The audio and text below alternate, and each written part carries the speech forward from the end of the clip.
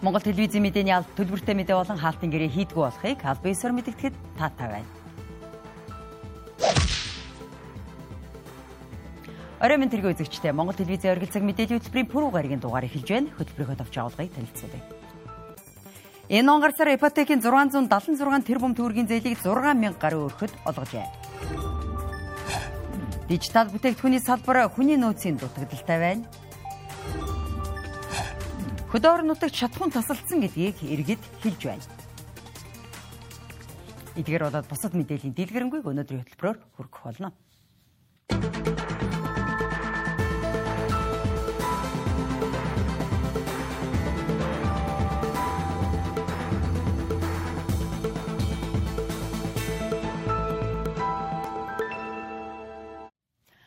Өнөөдөр улсын хурлын чуулганаар төрөөс мөнгөний бодлогын талаар эх хонд баримтлах үндсэн чиглэл батлах тухай улсын хурлын тогтоолын төслийн эцсийн хэлэлцүүлгийг хийлээ. Хуралдааны үеэр ипотекийн зээл болоод банк бус санхүүгийн зээлийн хүүг бууруулах шаардлагатай байгаа талаар хэлэлцсэн байна. Энэ он гарсаар ипотекийн 676 тэрбум төгрөгийн зээлийг 6,000 гаруй хүрэхэд олгожээ. Мөн одоогийн байдлаар 17,000 гаруй ипотекийн зээлийн хүсэлт иргэдээс ирсэн байна. Ипотекийн зээлийн эрэлт хэрэгцээ их байгаа энэ цаг үед тэгш хүртээмжтэй олох нь чухал, мөн иргэдэд зээлийн дарамт ихээр үүсэж байгаа тул энэхүү асуудлыг шийдвэрлэх шаардлагатай байгааг зарим улсын их хурлын гишүүд онцоллоо. Төсөн мөнгөний бодлогыг уялдуулаад аль болохоор энэ айл өрхийг орон сууцчлуулах асуудал руу маш том бодлогын арга хэмжээ авах хэрэгтэй байгаа. Тийм учраас төв банкных маань бас одоо энэ мөнгөний бодлого дээр ногоон зээлгээд бас явж байгаа тийм ээ. Ногоон зээл гэж энэ ипотекийн зээлгээ явж байна. Тэгэхээр энийг яг тэр хэрэгцээтэй хүмүүст нь олгохдоо дэндүү өндөр шалгууртай байгаад байгаа учраас яг авах хэрэгцээтэй байгаа хүмүүс нь энэ зээлд хамрагдаж чадахгүй байгаад байгаа. Ногоон зээл жишээлбэл тийм учраас бүгдээрээ иргэдийнхээ бас тэр орлого энэ тэрийг судалж үзэж байгаад яг тэр эзэнд нь энэ зээлийг хүргэхтэй шалгуур энэ тэрийг бодолцож үзэх бол маш чухал байгаа шүү. Орж иж байгаа хоёр дахь асуудал байгаа. Орон сууцны ипотекийн хөтөлбөрийн хүрээнд олгох зээлийн нийт их усварыг нийслэл орон нутагт тэгш хүртээмжтэй хуваарлах гэдэг. Тэгээ энэ дээр бол би байнгын хорон дээр ч гэсэн, ажлын хэсэг дээр ч гэсэн бас эсрэг байр суурьтай байгаа. Тэгээ өөрөөр хэлбэл бол энэ заалтыг бол аваа хичээчээл гэдэг. Бид нар ч нөгөө зах зээлийн эдийн засаг шилжээд 33 жил болж байгаа. Одоо ингээ бүхэл юм энэ хуваарлах тогтолцоор бол яваад. Одоо Монгол банкны хүмүүс бид нар юм хуваарлах гэдэг шүү дээ. Хуваарлах гэдэг шүү. Тэгш хүртээмжтэй за бүгд нь ингээ хүртээгээд явчих гэдэг. Гэвтэл зах зээлийн энийг шингээж авч чадах уу? Тэгэхээр энэ гадаадын банк оруулж ирэх асуудлыг ярьдаг. Гэтэл гадаадын банкыг оруулж ирэхээр Монгол улсын банк санхүүгийн байгууллагыг хувьдаа эзэмшдэг улс төр нөлөө бүхий хэдхэн арилжааны банкны барьцаанд Монголын төр орсон байдаг. Тэгээд эдгээр юу гэдэг вүхээр үндэсний аюулгүй байдалд хор нөлөөтэй байна. Гадны банкыг оруулж ирэхээр Монгол улсын үндэсний аюул байдалд аюул занал учрах гэдэг гэдэг ганцхан хариулттай. Тэрний энэ төрийн эрх барих дээд байгууллага ярьж шийддэггүй. Тэгээ банкны өхөө буурдаггүй. За ажил хэсгийн дарга тэр тоочо худлаа шүү. 300 эдийн эрэлт мэрэлтээр бол хүн болгон маш их эрэлттэй байгаа. Энэ ипотекийн зээл бол ховрын арын хаалганы бараа болсон шүү гэдэг хэлье. Хоёрдугаарт эдийн засгийн байнгын орон дарга ийм байр суурьтайгод бол би харамсаж байна. Монгол банк өөрөө их хурлын харьяаны байгууллага. Монгол улсын банкын байгаа үстэй чинь. Монголд хэрэгцээ байгаад хахад тэрийг одоо мөнгө хэвлэхэд хэрэгтэй шүү дээ. Тусгаар улсын төв банкын бол мөнгө хэвлэхэд хэрэгтэй шүү дээ. Тэр инфляц дээр өөр бодлогоо гаргаад барил та. Инфляци чинь бүтээгдэхүүн чинь мах гурилын үн, бензиний үн, барилгын материалын үн шүү дээ. Тэрэн дээр өөр бодлогоо хэрэгжүүлээд энэ зээлээ чөлөөлөөд энэ бодлогын хүүгээ бууруулад ипотекийн зээлийн их усрээ нэмэлтээ. Цаашид мөнгөний их усврыг нэмэгдүүлэхийн тулд мөнгө хэвлэхээс өөр аргагүй байдал төрж байгаа талаар зарим гишүүд хэлж байсан юм. Гэвч энэ нь инфляцийн төвшинг нэмэгдүүлэх эрсдэлтэй. Иймд ипотекийн зээлийн эргэн төлөлтөөр дахин зээл олгох бодлогыг барьж ажиллаж байгаа юм байна. Төсвийн хэлсэн бодлого явж байгаа үед мөнгө хэвлэх ямар ч боломжгүй байгаа. За бодлогын хувь бол өндөр байгаа. Цаашид бид нар энэ үндсэн чиглэлээр инфляцийг 6-аас 8% хооронд барина гэд үндсэн чиглэлд оруулж байгаа. Ингийн тулд одоо бодлогын хүү одоо чанга байхаас өөр ямар ч аргагүй байгаа. Энэ дээр бол Монгол банк бие даасан хараад тусаар одоо энэ чанга бодлогоо бариад явах хос өөр аргагүй гэж ажлын хэсэг дээр одоо бид нар үзэж байгаа. Төрөөс 2024 онд баримтлах мөнгөний бодлого нь инфляцийг дунд хугацаанд зорилттой түвшинд тогтворжуулах, эдийн засгийн тогтвортой өсөлтийн суурь нөхцөлийг бүрдүүлэхэд дэмжлэг үзүүлэхэд чиглэж байгаа юм а. Иймд инфляцийн түвшинг 6-аас 8% барих чиглэлтэй байгаа тул мөнгөний бодлогын хүү чанга байх шаардлагатай байгаа гэж ажлын хэсэг үзэж байгаа юм. Мөн үндсэн чиглэлд хэрэглээний зээлийг багасгаж, ажлын байр, бизнесийн зээлийг нэмэгдүүлэх чиглэлийг тусгасан талаар онцолж байсан юм а. Ийхүү өнөөдрийн хуралдаанаар төрөөс мөнгөний бодлогын талаар эх онд баримтлах үндсэн чиглэл батлах тухай тогтоолын төсөл батлагдлаа. Авилгын гэмт хэрэгтнийг шүүдэг дагнсан шүүх байгуулах асуудлыг өчигдрийн засгийн газрын хуралдаанаар хэлэлцсэн. Авилгын шүүх байгуулагдах хүртэл авилга албан тушаалын хэргийг анхан шатны шүүхээр хэлэлцэхгүйгээр шууд давж заалдах шат дээд шүүх гэсэн дарааллаар шүүдэг болох хуулийн зохицуултыг хийхээр хэлэлцүүлж байгаа юм байна. Тэгвэл энэ асуудлаар ардчилсан намын зүгээс байр суурь илэрхийлжээ. Тус намын зүгээс энэ төрлийн дагнсан шүүх байгуулах нь авилгатаа тэмцэх нэрийн дор улс төрийн үзэл баримтлалтай хүмүүсийг өрсөлдөөнөөс гаргах гэсэн үйлдэл гэж харж байгаагаа илэрхийлж байна. Монгол улс дахь авилгын хэргийг шуурхаа шийдвэрлэхийн тулд зөвхөн авилгын хэрэг шийдвэрлэх дагнсан шүүхийг байгуулах тухай засгийн газрын хуралдаанаар хэлэлцээ. Мөн энэхүү асуудлыг нэн яралтай гормоор хэлэлцүүлэхээр улсыг хуралд өргөн барихаар тогтсон юм. Авилга албан тушаалын гэмт хэрэгт оногдуулах энэ ялын бодлогыг иргэдийн хүсэмжилж байгаа шударга осны зарчмыг хангах хүрээнд авилгын бие даасан шүүх байгуулагдах хүртэл хугацаагаар авилга албан тушаалын гэмт хэргийг анхан шатны шүүхүүд шийдвэрлэхгүй давзаалдах шатны шүүхүүд анхан шатны журмаар улсын дээд шүүх давзаалдах шатны журмаар шийдвэрлэдэг байх ийм өөрчлөлтийг дэвшүүлж байна. Өөрөөр хэлбэл авилга албан тушаалын хэрэгүүд хоёр шатаар явна. Анхан шатны шүүхүүд цаашид авилга албан тушаалын хэрэгүүдийг шийдвэрлэхгүй. Шууд давзаалдах шатны шүүхүүд шийдвэрлэнэ. Улсын дээд шүүхийн эрүүгийн танхим бүрэн бүрэлдэхүүнээр авилга албан тушаалын шүүхийг шийдвэрлэдэг болно. Тэгвэл энэхүү асуудлаар ардчилсан намын зүгээс байр суурь илэрхийлсэн юм. Тэдний зүгээс шүүх систем нь иргэний эрхийг хамгаалахад зориулагдсан байдаг. Гэсэн хэдий ч манай улсад энэхүү систем эсрэгээрээ хэрэгжиж байгааг хэлж байсан юм а. Авилгалтай тэмцэх дагнсан шүүх байгуулах гэдэг нэрийн дор энэ шүүхийг байгуултал авилгын хэргийг давзаалдах шатны шүүх анхан шатны журмаар шийднэ. Дээд шүүх давзаалдах шатны журмаар асуудлыг шийднэ гэдэг бол сонгуулиас өмнө онилсон, чиглэсэн тодорхой хэрэгүүдийг нэн дээр шийдэгдэг одоо шийдлийг шүүхийн тогтолцоонд аль биесээр хийж өгөх юм одоо төр зүрх харагдсан. Шууд хэлэх юм бол улс төрийн захиалгаар хүссэн PR-ийн үр дүнг гаргаж өгдөг шүүхийн тогтолцоотой болох тийм улс төрийн шийдлийг засгийн газар гаргаж байна. Мөн тэрээр хэлэхдээ шүүх байгуулахад эрүү, иргэн, захиргааны шүүн таслах ажиллагааны төрлөөр байгуулж болно. Энэхүү 3 төрлөөс өөрөөр шүүх байгуулахыг үндсэн хуулиар хордог гэдгийг онцолж байсан юм а.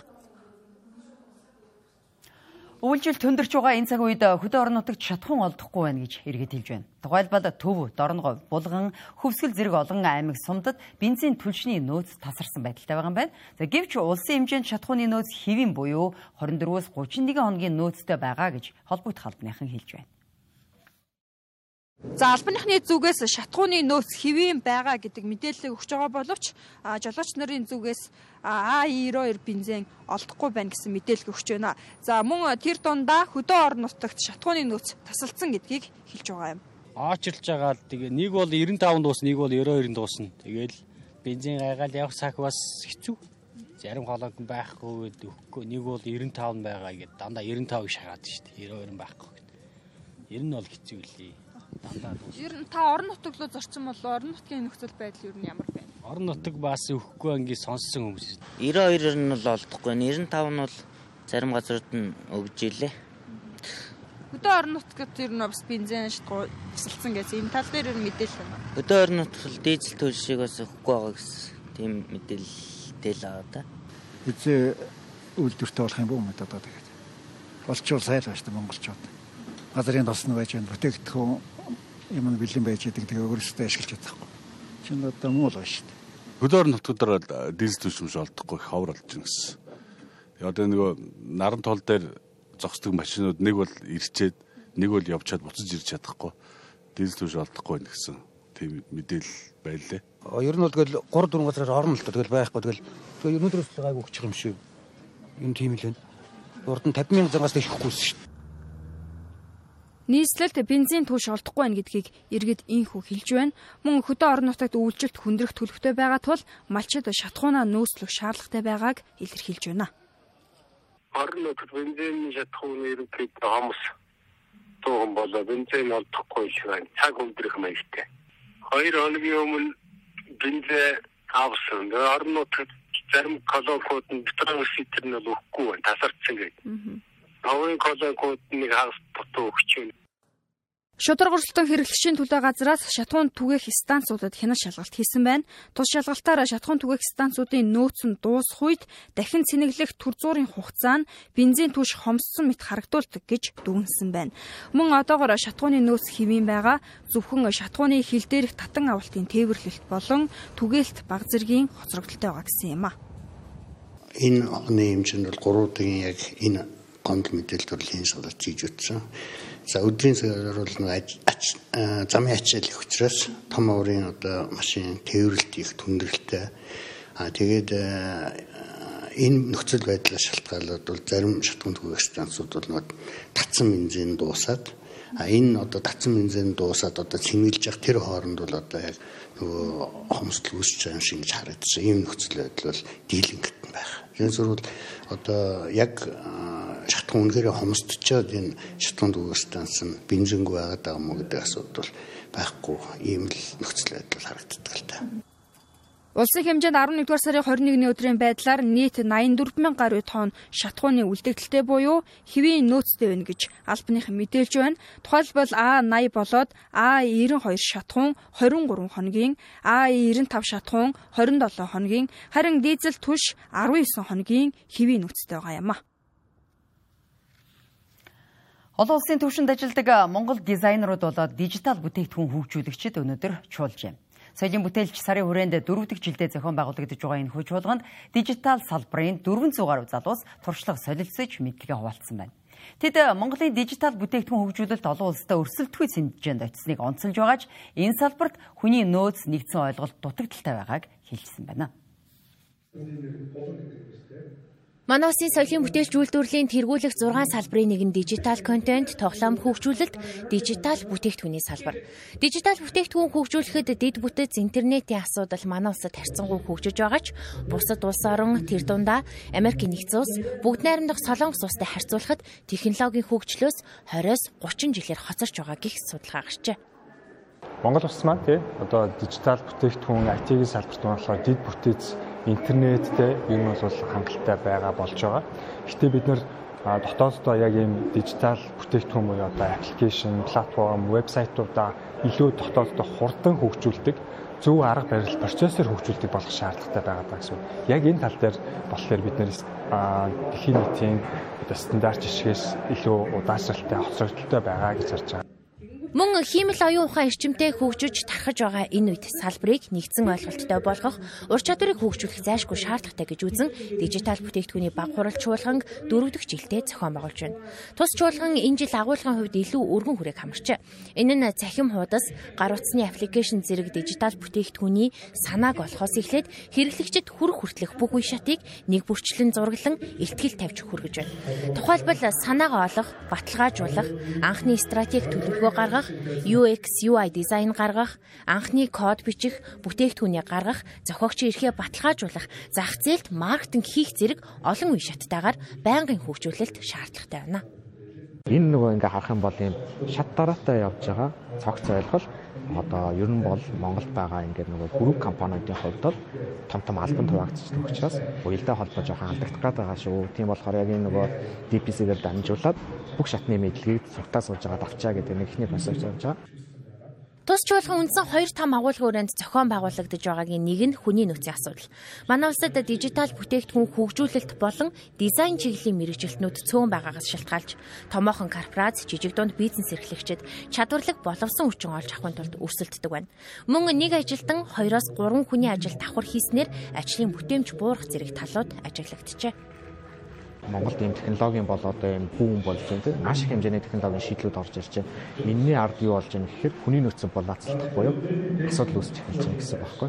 Тэгэхээр энэ нөгөө заалтмал нөөцийг бид нар юугаар нөхөж болох юм бэ гэхээр мэдлэгээ ширүүлснээр нөхөх боломжтой гэж хараад байна. Тэгэхээр өнөөдрийн бас нөгөө DPC-ийн гол бас нэг концепт мессеж нь болохоор хамтдаа community survey байгаад мэдлэгээ ширүүлдэг болёо. Энэ мэдлэгээ ширүүлснээрээ дамжуулаад бид нар яах вэ гэвэл энэ асуудлыг мэдээж чадварлаг боловсон хүчнүүдийн асуудал нь ингээд нөгөө нөхөгдөд ороод ирэх хүртэл шийдэж болох юм байна. Мөн дээрээс нь бид нар хамтдаа нэгэндээ мэдлэгээ ширүүлснээр дамжуулаад олон улс руу ч гэсэн гарах тэр боломжууд нь илүү өргөн царууратай болох юм байна гэж хараад байна. Технологийн хурдацтай хөгжлөөс шалтгаалж дижитал бүтээгдэхүүн жил ирэх тусам бүх салбарт ашиглагдаж байгааг ч мөн дурдж байлаа. Бид нэр ингээд ямар ч мэрэгжил алхам тулдаа юу хийдэг вэхээр ямар нэг мэдээлэл солилцчихэд. Тэр мэдээлэл солилцдог зүйлийн л ерөөсөө компьютер гэдэг зүйл хадгалаад, сервер гэдэг зүйлд хадгалаад тэгээд солилцооны хурдч маш хурдан болгож байгаа гэсэн. Тэгэхээр ерөөсөө IT гэдэг нь бол компьютерт бидний мэдээллийг хадгалаад бидний ажил туслаад байгаа зүйл. Тэгэхээр энэ бол нэг тийм тусдаа мэрэгжил гэхээс илүү багж болж тараад байгаа юм. Тийм учраас мэрэгжилд харгалзахгүйгээр дижитал бүтээгдэхүүн, IT ямар нэгэн байдлаар электроник хөрөмжүүд бүгдэнд нь хэрэгтэй байна. Дижитал бүтээгдэхүүний салбар манай улсад шинэлэг учир зах зээл өргөн байгааг чуулганд оролцогчид онцолж байсан юм а. Өнгөрөх 7 хоногт Оросын холбооны улсад болсон соёлын чуулганы үеэр Монгол улсын соёлын сайд номин ноён уулаас олдсон хүннүү гүрний үед хамаарх олдвруудыг Монгол улсад буцаан илгээхийг хүссэн байна. Тэрээр тухайн олдвруудыг 100 жилийн өмнө судалгаа, сэргээн засварлах зорилгоор тодорхой хугацаагаар Оросын холбооны улсад илгээсэн гэдгийг онцлон тэмдэглээд гэрээ ёсоор Монгол улсад буцаан өгөхийг Оросын холбооны улсын талд уриалжээ. Өдгөөгөөс 100 орчим жилийн өмнө буюу 1924 онд Зөвлөлт холбоот улсын эрдэмтэн Пётр Козлов тэргүүтээ шинжилгээ судалгааны баг Монгол улсын нутаг дэвсгэр дэх ноён уулын хүннүүгийн цогцлбор дурсгалуудыг малтлан судалсан байдаг. Тус малтлах судалгааны үр дүнд дэлхийн түүхийн шинжлэх ухаанд үнэтэй хувь нэмэр оруулах үйс баялаг олдврууд илэрч нэртэй эрдэмтэн судлаачид судлахаар Оросын холбооны улсад албан ёсны гэрээтэйгээр авагдсан байдаг. Тэгвэл Монгол улсын соёлын сайд номин 11-р сарын 20-ны өдөр Оросын холбооны улсад ноён уул 100 жилийн туршид хэмээх эрдэм шинжилгээний хурал болон соёлын чуулганы үеэр эрдэмтэн судлаач Пётр Козлов тэргүүтээ археологчдын ноён уулын археологийн матлахын үеэр олсон 2000 жилийн тэртээх хүннүү гүрний үед холбогдох эд үлгийн зүйлс дурсгалуудаа буцаан авах хүсэлтэй байгаагаа илэрхийлсэн байна. Тухайн үеийн Монгол улсын төрөөс өөрийн хууль эрх зүйн хүрээнд буцаж ирэх нөхцөлтэйгээр гэрээ байгуулан эдгээр дурсгалыг Козлов өгч явуулсан. Мэдээж энэхүү дурсгалыг сэргээн засварлах судлан шинжлэх ажлыг Оросын эрдэмтэн судлаачид маш сайн хийсэн бөгөөд харин өнөөдөр бид Монгол улсад орчин үеийн шаардлага хангасан музейтэй болж Монгол ард түмэн өөрийн түүх соёлын гайхамшигт дурсгалаа эзэмшиж дэлхийд дахнаа сурчил дахин судлах зорилгоор бид эдгээр дурсгалыг анх авч ирсэн гэрээ ёсоор буцаан авах хүсэлтэй байгаагаа дурдъя. Энэ талаарч бид өнгөц сая хийсэн Эрмитажийн захиралтай хийсэн уулзалтан дээр ярьсан бөгөөд одоо болох соёлын сайттай хийх уулзалтан дээр мөн дурддах болно. Мөн соёлын сайд номин Монгол улс 2000 жилийн тэртээх түүх соёлын олон зуун эд үлгийн зүйлсээ эргүүлэн эх орондоо авчрах хүчин чармаалтад нь дэмжлэг үзүүлэхийг Оросын холбооны улс Их Британь тэргүүтээ улс орнуудад уриалжээ. Эд үлгийн гол зүйлсийн нэг болох Богд хаант Монгол улсын засгийн газрын анхны ерөнхий сайд Сайн ноён хаан Намнан сүрэнгийн Манжин хаан тусаас тусгаарлагдаж эрх чөлөө тусгаар тогтнолоо зарласан гэдгийг илтгэх ил захидал өдгөө Лондон хотын Британий номын санд хадгалагдаж байгааг Монголын засгийн газрын уриалгаад дурджээ. Мөн түүхэн эд үлгийн гол зүйлсийн тоонд 13-14-р зууны үед хэд хэдэн Монгол ноёдын өргөнд ажиллаж байсан Персийн төрийн зүтгэлтэн Рашид ад динтэй холбоотой эд үлгийн зүйлс өдгөө Эдинбургийн музейд хадгалагдаж байгаа юм байна. Үргэлжлүүлээ та бүхэн зарим үйл явдлын товч мэдээ хүргэе. Монгол улсын хэмжээнд нийт 1000 орчим байгаль хамгаалагч ажилладаг байна. 2022-оос 2023 онд байгаль хамгаалагчдыг гинтгий ослын даатгалд хамруулж ажиллах нөхцөл нийгмийн баталгаа болон төрийн албаны тухай хуулийн шаардлагыг хангуулах ажлуудыг хэрэгжүүлсэн байна. Тэгвэл энэ сарын 25-нд төрийн ордонд байгаль хамгаалагчдын 2 дугаар чуулганыг зохион байгуулахаар болсон байна. Чуулганаараа бид байгаль хамгаалагчид үндэсний анх дугаар чуулганаас гарсан зөвлөмжийн хэрэгжилтийг дүгнэх, цаашдын бодлого төлөвлөлтийн тухай болоод байгаль хамгаалах үйл ажиллагааг сайжруулах талаар хэлэлцэх юм байна. Сүүлийн өдрүүдэд цэргийн албах хаагч цэрэгт албах хажуу хугацаанд бусдад дээрлэхүүлж бие махбодын хохирол амтсаж амиалдах хэрэгүүд олноор гарч байна. Үүнээс бол балан зэвсэгт хүчний жанжин штабын зүгээс амиалдсан цэргүүдийн хэрэгт холбогдох нэр бүхий албан тушаалтнуудад хариуцлага хүлээлгэсэн байна.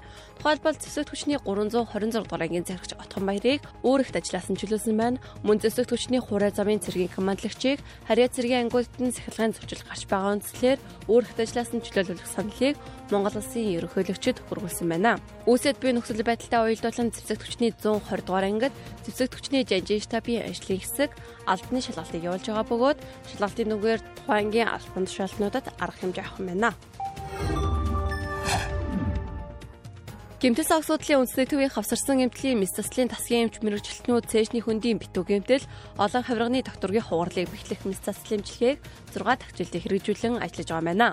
Тус эмнэлгийн эмч мэрэгчлэтнүүд нийт 18 аймаг орон нутагт очин яралтай мэс засал хийснээс гадна орон нутгийн эмч мэрэгчлэтнүүдийг чадахжуулах зорилгоор ажлын байран дээр нь сургалт явуулж үзлэг онцлогоо болон мэс засал эмчилгээг хамтран хийж байгаа юм байна. Уг ажлын хүрээнд орон говьгоо Балтай аймгийн нэгдсэн эмнэлгийн гэмтэл мэс заслын тасаг цээжний хөндийн битүү гэмтэл хавирганы хугарлыг эмчлэх босоор багцтай болсноор энэ төрлийн мэс заслын эмчилгээг орон нутагт хийж эхэлсэн байна. Жил бүрийн 11 сарын 1-ний өдрөөс цахилгааны шөнийн тарифын хөнгөлөлт хэрэгждэг.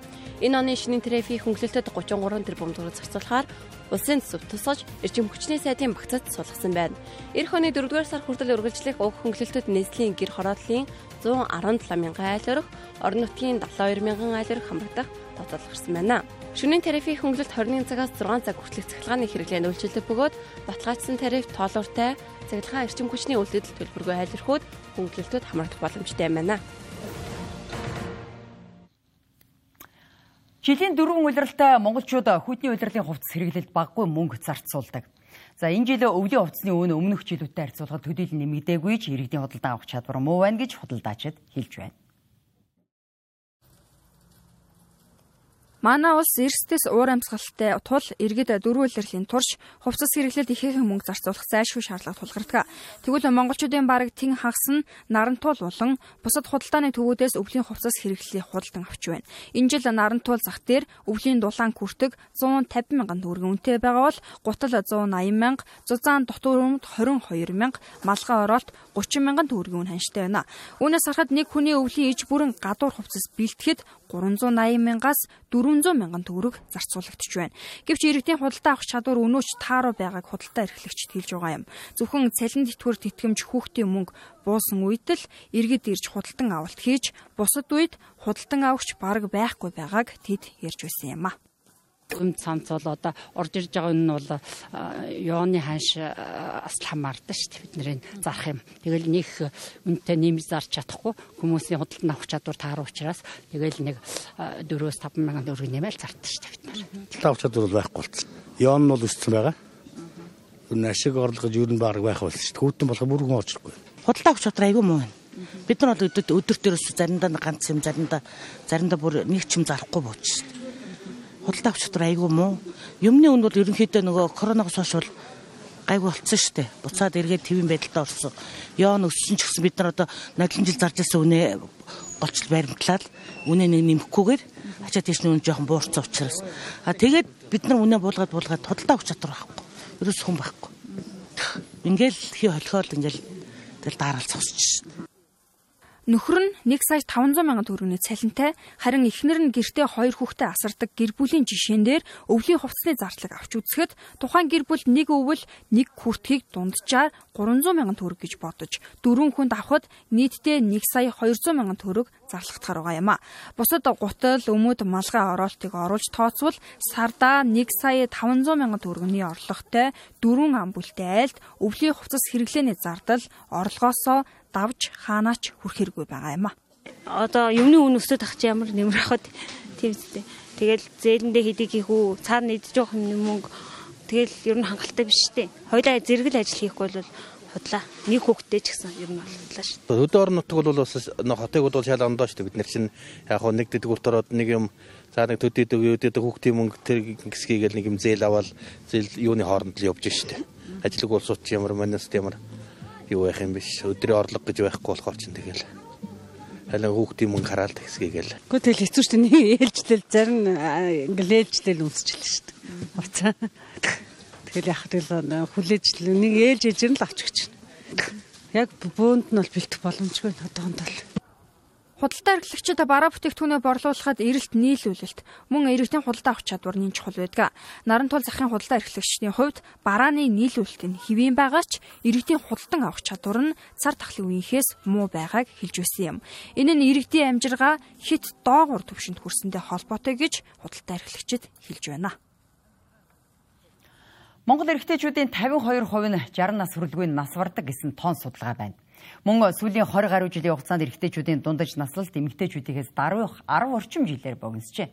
Ийхүү эрэгтэй эмэгтэй хүний дундаж наслалт хол зөрүүтэй байгаа нь эрэгтэйчүүдийн сэтгэл хөдлөлөө гадагш гаргадаггүй, мэдрэмжээ илэрхийлдэггүй байдал, өвчин хүндэрсэн хойно эмнэлэгт ханддагтай холбоотой бол нөгөө талаас манай улсад эрэгтэйчүүдийн эмнэлгийн байгууллага хүртээмжгүй байгаа нь мөн нөлөөлдөг байна. Эрэгтэй хүүхдийг баг байхаас нь эрэгтэй хүн уйлж болохгүй, эр хүн хатгуучлалтай байх эрхтэй гэх мэтээр сургадаг нь эрэгтэйчүүд сэтгэл хөдлөлөө илэрхийлэхгүй байх суур шалтгаан болж байна. Үүнээс үүдэж сэтгэл зүйн асуудалд орох, цаашлаад эрүүл мэндэд ч сөргөөр нөлөөлж байна. Сэтгэл хөдлөлөө нэг айхтар илэрхийлдэг шүү дээ. Жог дотгошоо байхгүй. Ер нь сэтгэл зүйчд хандаж үзчихсэн ба. Ёстой хандаж байгаагүй. Тэгээд сэтгэл зүйч нэг ялгаагүй байх шүү дээ. Одоо эрэгтэй хүн бол одоо хэр баргийн юмд хөөлөхгүй нэг очсон гэсэн босоод ирнэ. За янз бүрийн зовлон тохиолдож гэсэн сэтгэлийн хаттай байх. Тэр тийм утгаараа л одоо ээж аав нар тэгж багаас нь сургадаг байсан болов уу гэж бодож шít.